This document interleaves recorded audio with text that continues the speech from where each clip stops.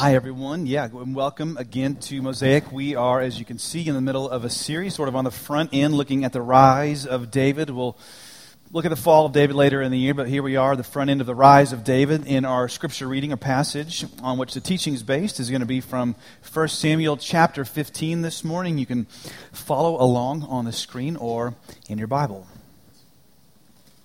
Then Samuel said to Saul, "The Lord sent me to anoint you as king over his people, over Israel. Now therefore listen to the words of the Lord. Thus says the Lord of hosts, I will punish Amalek for what he did to Israel, how he set himself against him on the way while he was coming up from Egypt. Now go and strike Amalek and utterly destroy all that he has, and do not spare him. But put to death both man and woman, child and infant, ox and sheep, camel and donkey." So Saul defeated the Amalekites from Havilah as you go to Shur, which is east of Egypt. He captured Agag, the king of the Amalekites, alive, and utterly destroyed all the people with the edge of the sword. But Saul and the people spared Agag and the best of the sheep, the oxen, the fatlings, the lambs, and all that was good, and were not willing to destroy them utterly. But everything despised and worthless, that they utterly destroyed. Then the word of the Lord came to Samuel, saying, "I regret that I have made Saul king, for he has turned back from following me and has not carried out my commands." And Samuel was distressed and cried out to the Lord all night. Samuel rose early in the morning to meet Saul, and it was told Samuel, saying, "Saul came to Carmel, and behold, he set up a monument for himself, then turned and proceeded on down to Gilgal." Samuel came to Saul, and Saul said to him, "Blessed are you of the Lord. I have carried out the command of the Lord." But Samuel said, "What then is this bleating of the sheep in my ears, and the lowing of the oxen which I hear?" Saul said, "They have brought them from the Amalekites, for the people spared the best of the sheep and oxen to sacrifice to the Lord your God, but the rest we have utterly destroyed." Then Samuel said to Saul, "Wait, and let me tell you what the Lord said to me last night." And he said to him, "Speak."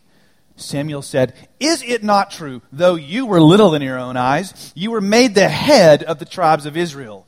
And the Lord anointed you king over Israel, and the Lord sent you on a mission and said, 'Go and utterly destroy the sinners, the Amalekites, and fight against them until they are exterminated.' Why then did you not obey the voice of the Lord, but rushed upon the spoil and did what was evil in the sight of the Lord?" Then Saul said to Samuel, "I did obey the voice of the Lord, and went on the mission on which the Lord sent me, and have brought back Agag, the king of Amalek, and have utterly destroyed the Amalekites.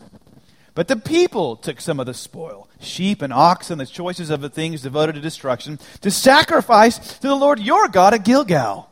Samuel said, "Has the Lord as much delight in burnt offerings and sacrifices as in obeying the voice of the Lord? Behold, to obey is better than sacrifice, and to heed than the fat of rams. For rebellion is as the sin of divination, and insubordination is as iniquity and idolatry. Because you have rejected the word of the Lord, he has also rejected you from being king." That's the word of the Lord this morning. It really is.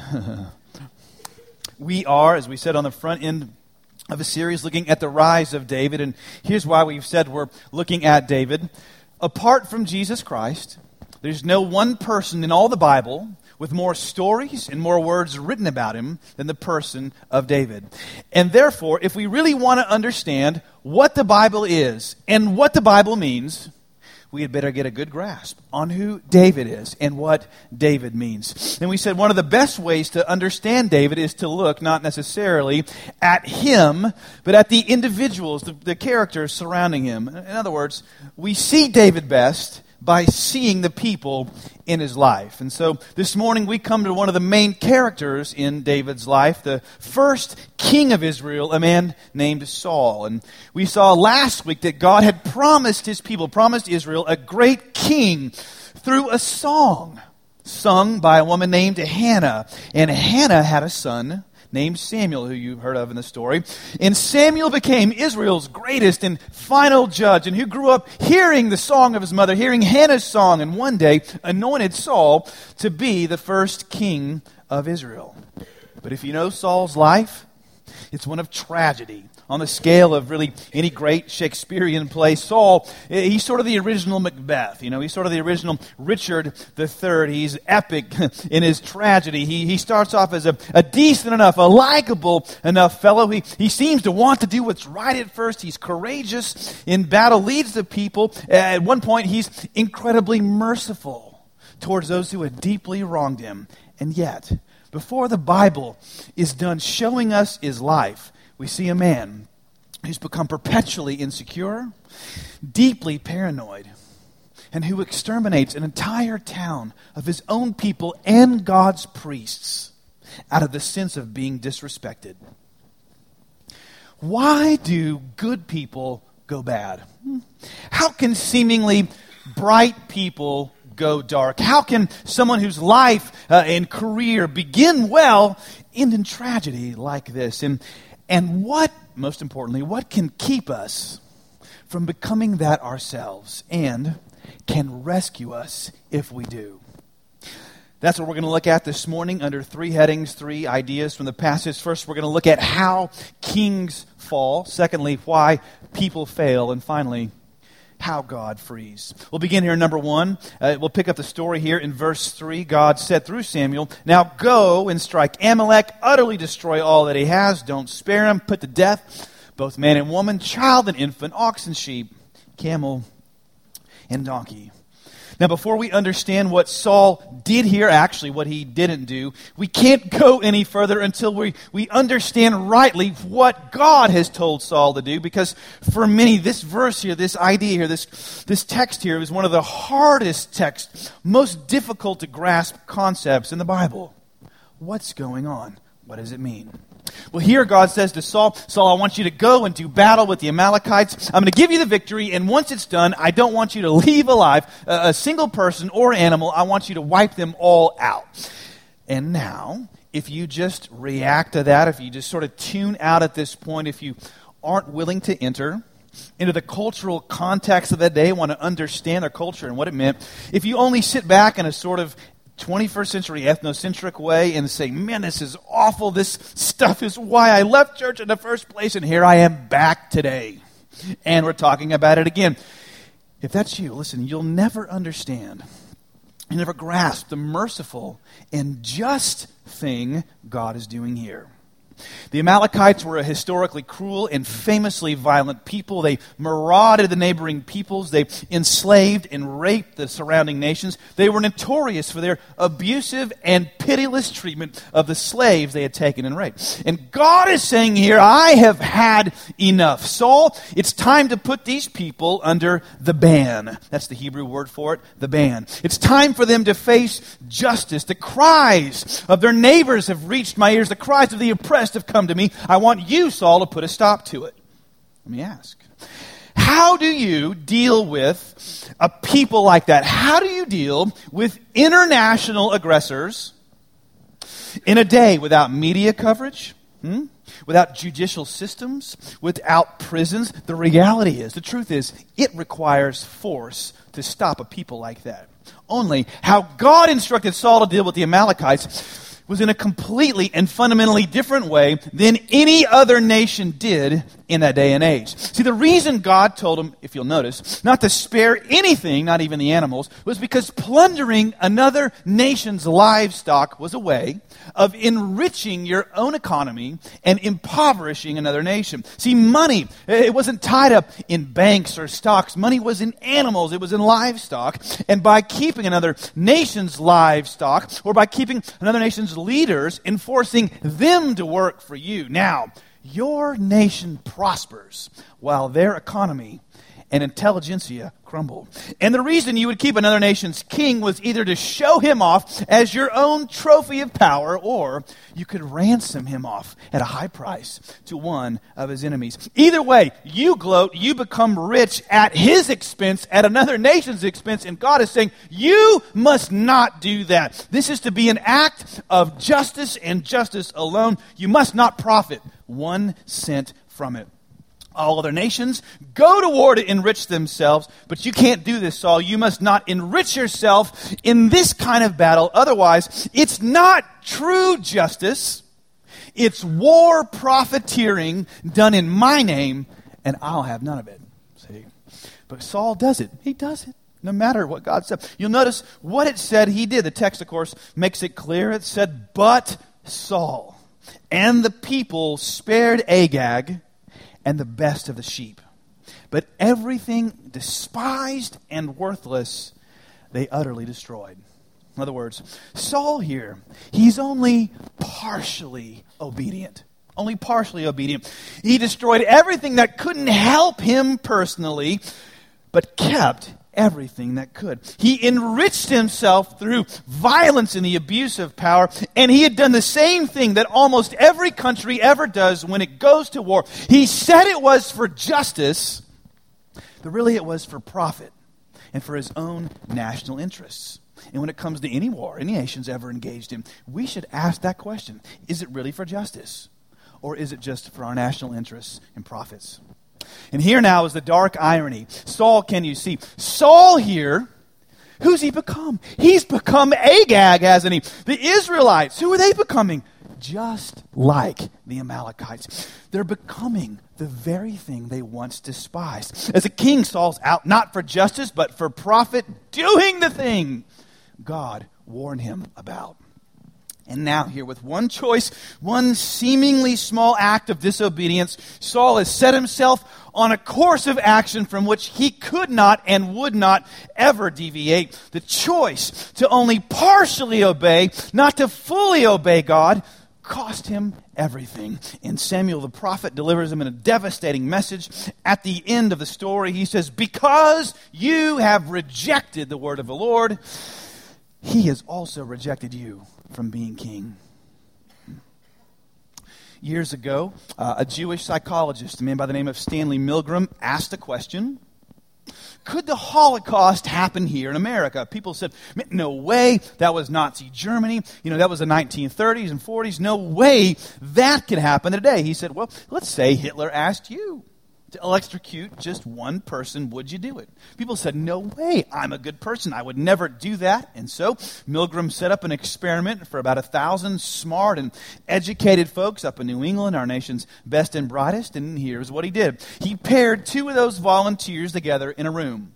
There was a learner and a teacher. The learner, don't want to be the learner here, the learner got tied up to a shock apparatus system, a shock box, in the next room. The learner could be middle-aged, could be college student, whoever. And the teacher, the other person, was told by an authority figure, the guy in the white lab coat, your job as teacher is to give him some stuff, some material to learn. And if he gets it right, if the learner gets it right, reward him.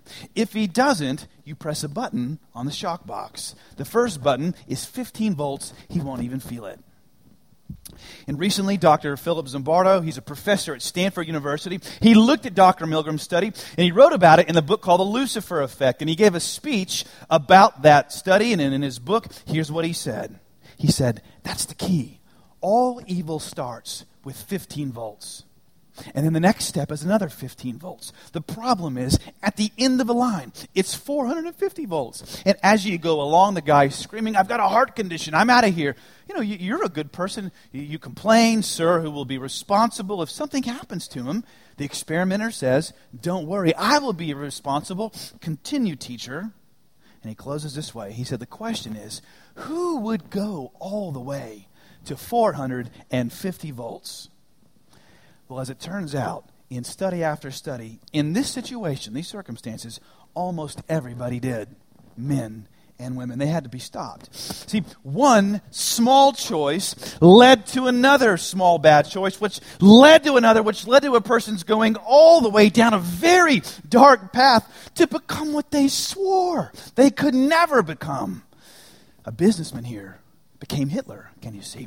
Saul became Agag, and that's how kings fall. One small decision at a time, one step at a time, one small 15-volt choice of partial disobedience brings kings to ruin. The question is why, though? Right? Why would anyone begin down a path like that? Well, what Dr. Zimbardo and most psychologists say is this. They say it's the system that's to blame. It's the system that people are in that causes them to go bad. Bad systems make good people do bad. And it's true. Up to a point. There is such a thing as systemic evil and systems that perpetuate injustice, and they must be stopped. After all, look at the Amalekites here. God's saying to Saul, you must stop, you must bring down this inequitable, unjust system. See? But systems alone can't account for all the evil in the world, because after all, they can't even account for all the evil here in this story. What evil system, let's ask, what evil system was Saul a part of here? Who made him go bad? Here he's got the Torah, right? He's got the Word of God to guide him. He's got the tabernacle, God's perfect system of sacrifice to speak to him. He's got Samuel, God's prophet and judge to direct him. Saul has got every good moral tool at his disposal inside the best spiritual system of his day. And yet he still chooses to only partially obey, to only somewhat do the right thing. He makes the 15-volt choice, and it ends up costing him everything. Kings fall one small decision at a time. But let's circle back to the question, why did he do it? Why did he? Well, it's for the same reason. Actually, the same 3 reasons we do it. 3 reasons this story shows us, brings us to number 2, why people fail. Why do we only obey God partially, even when we know it'll cost us? Why do we make the 15-volt decision? 3 ways we see through Saul. First, we blind ourselves. Second, we blame others. Third, we build monuments. Let's move through these briefly. First, we blind ourselves. Now, you see in the story, Samuel walks up to Saul at the outset of a story, and you'll notice as Samuel's going on the way here, he comes up to Saul, but Samuel doesn't even speak first. No, he's coming up to Saul, and Saul meets him and speaks first. And what does he open with? Not, hey, I'm glad you're here, or I blew it, please forgive me. No, here's what Saul says first. He says, I have carried out the command of the Lord. He's saying, Samuel, I heard what God said. I listened and I obeyed. See, he's immediately justifying his actions, defending himself. He's saying, nothing to see here. To which Samuel replies, what then is the bleating of the sheep in my ears and the lowing of the oxen which I hear? Which is a way of saying, if you've heard the Lord, Saul, then why do I hear sheep? If you've heard the Lord, Saul, why do I hear sheep? Saul claims to have obeyed, but he hasn't. What's he doing? Hear this. He's turning up the volume of self-deception in his heart to cover the rattling noise of his conscience. Hear that? He's got a little radio of self-deception. It's got a volume knob. He turns it up when his conscience begins to speak to drown out what he knows is true. And the reason I know this is true is because I've done this in my own car. My wife will turn to me and say, honey, do you hear that? I say, I'll turn up the radio and say, hear what? Nothing to hear here. Things are ship-shape. We're doing good. Or there'll be some noise in the oven. Or the air conditioner, the dishwasher. Morgan, do you hear that? Hear what, I say, as I turn up the television. Honey, the car's in great shape. Honey, the house is fine. Samuel, I have carried out the command of the Lord. See, Saul blinds himself to the truth. He's choosing to be self-deceived about what he's done. Dr. Tim Keller defines self-deception like this. He said, the human heart has an almost unlimited capacity to hide the truth from itself if the truth is too painful. It's possible to hear, but not really hear. It's possible to know something and not know it because you don't really want to know it. Self-deception, he closes with, is not the most terrible thing we do, but it's the reason we do the most terrible things we do. The first town in Germany with a concentration camp that the Allied forces liberated after World War II was Ohrdruf. And when the American soldiers got to the camp, there were a number of prisoners there that were still alive that the Germans hadn't executed yet. But the German guards knew, the Nazi guards knew there was still some evidence of what they had done. And so they dug up 2,000 bodies out of a mass grave to try to incinerate them before the Allies got there. And they knew they were coming. But the Allies got there before the Germans could incinerate all the bodies. And when the American soldiers got there and they saw the bodies piled up in the ovens, they couldn't believe it. Of course, they'd never seen anything like it. 2 hours later, General George S. Patton got there to inspect the camp. And when he got there and saw it, he promptly vomited. George Patton, old blood and guts, they called him. He vomited. Couldn't take the sight of it. And when Patton began to question the few survivors there and asked them what had happened and how this could happen, the survivors said, well, the guards, we know they went into town every night to womanize and to drink and to brag. The people there must have known what was happening with us here. And so Patton went into Ohrdruf, into the town, and asked him, did you know what was going on in the camp? And they said, we didn't know. We had no idea. And Patton said to the mayor and to the mayor's wife, he said, well, whether you did or whether you didn't know, you guys and all the able-bodied townspeople tomorrow, all of you are coming out to dig mass graves for those bodies. And so they did. The next day, the mayor and the mayor's wife and the folks in town went out and spent the whole day inside the camp, saw the prisoners, and dug the graves for the bodies. They went home that night. And that night, the mayor and the mayor's wife hung themselves. And they left a note. And this is what the note said. Hear this. We didn't know, but we knew. We didn't know, but we knew. See, that's self-deception. It's not the most terrible thing you do, but it's the reason you do the most terrible things you do. What has God asked you to do that you know you haven't done? Few case studies here, questions. Do you invest maybe in your child's spiritual development for those of you who have kids, or do you just shove them in bed, tune them out, get to the TV thinking, hey, the church will raise my kids? See, it's only partial obedience. Did you make a vow to God saying, God, if you'll bless me in my business, in my career, if the money thing comes through, I'll really give then. And then it came through, and the deal went through, and then you said, well, now I've got to keep it, God, to save for retirement and my kids' education. The kids, you gave me, God. That's only partial obedience, or actually none at all. Maybe it's sex with someone you're not married to. You say, man, I deserve it, right? We're going to get married anyway. What about a bigger issue? Something on a national scale. Something, national in focus. What about the right of the unborn to live and have a voice? See, deep down, we know what happens in those clinics. We know. Do you see what we do as people? Over and over, we try to tell our consciences, like Saul told his, everything's fine when we know it's not.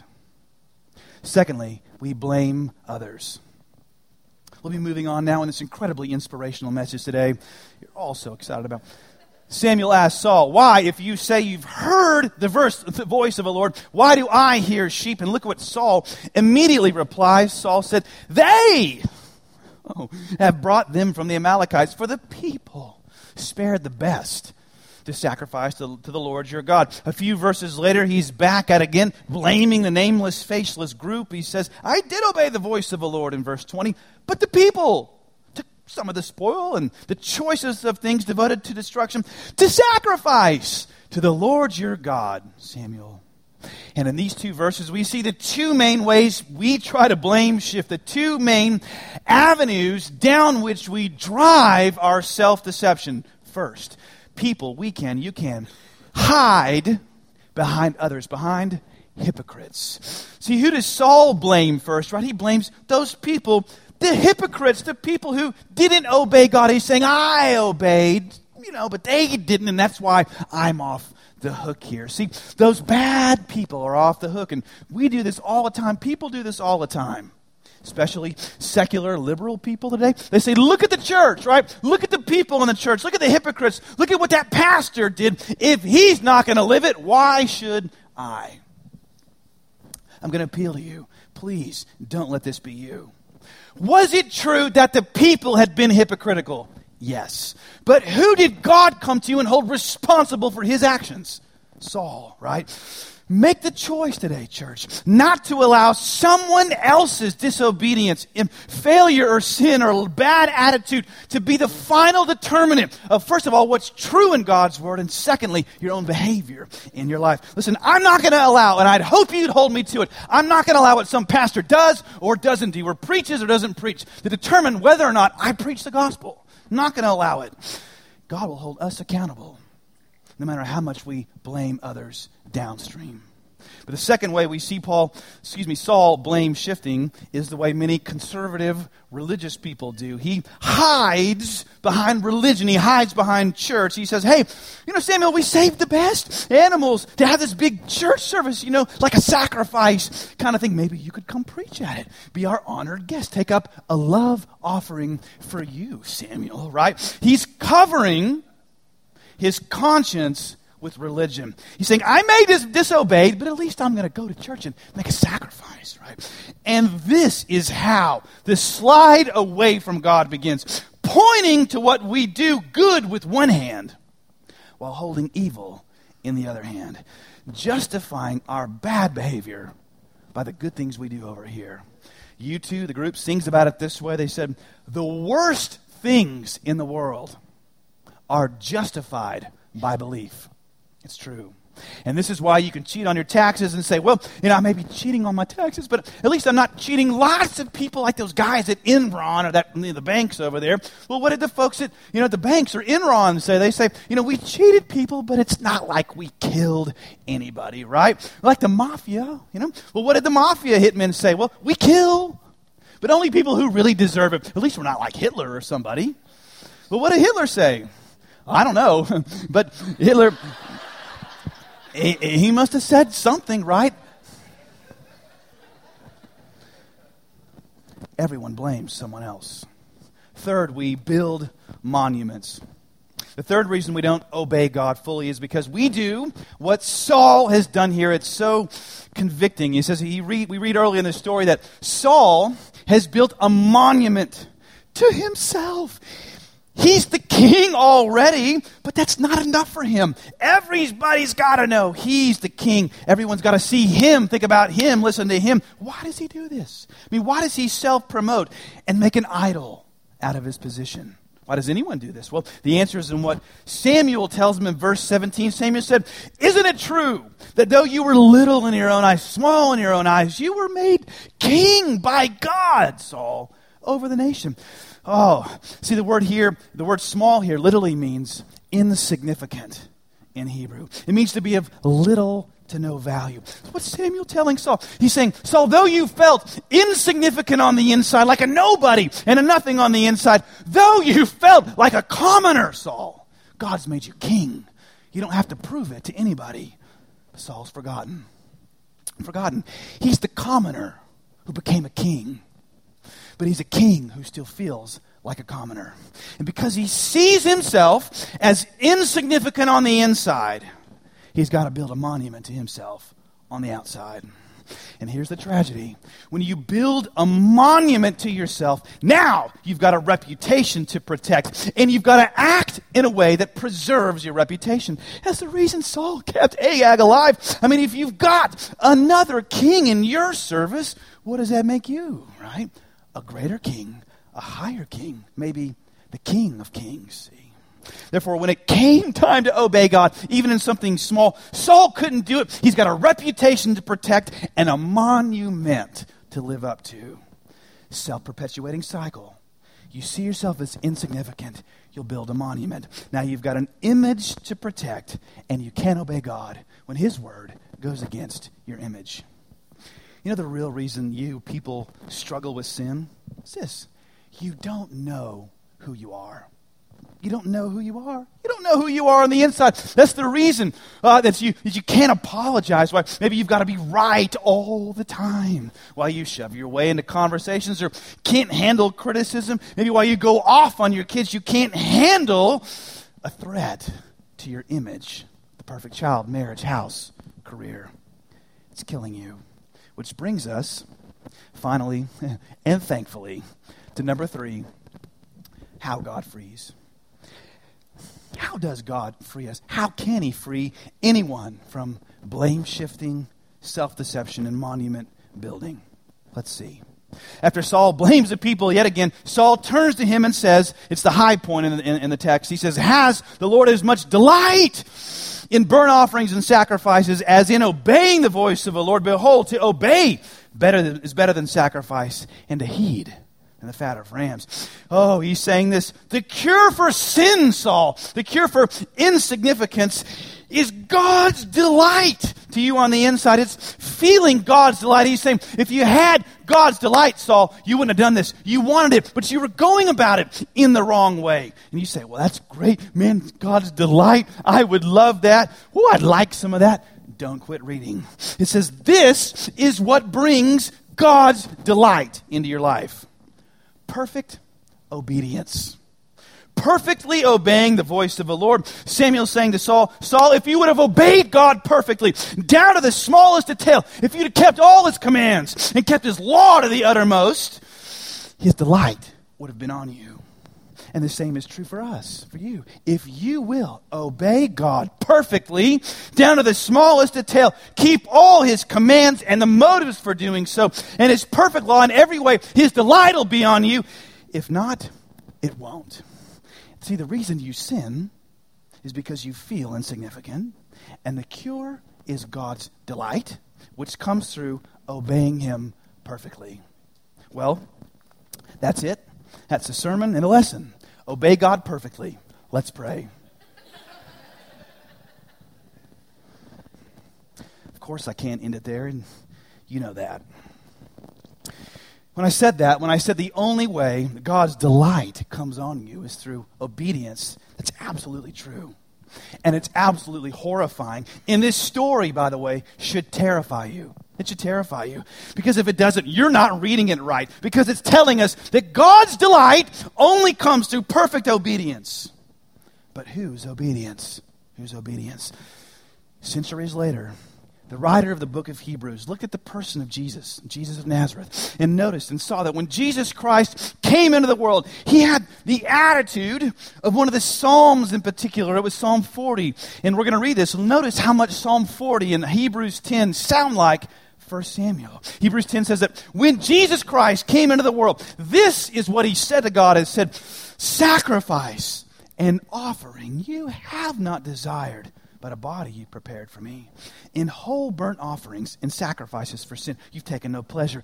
Then Jesus said, behold, I have come to do your will, O God, and by this will we have been sanctified through the offering of the body of Jesus Christ once for all.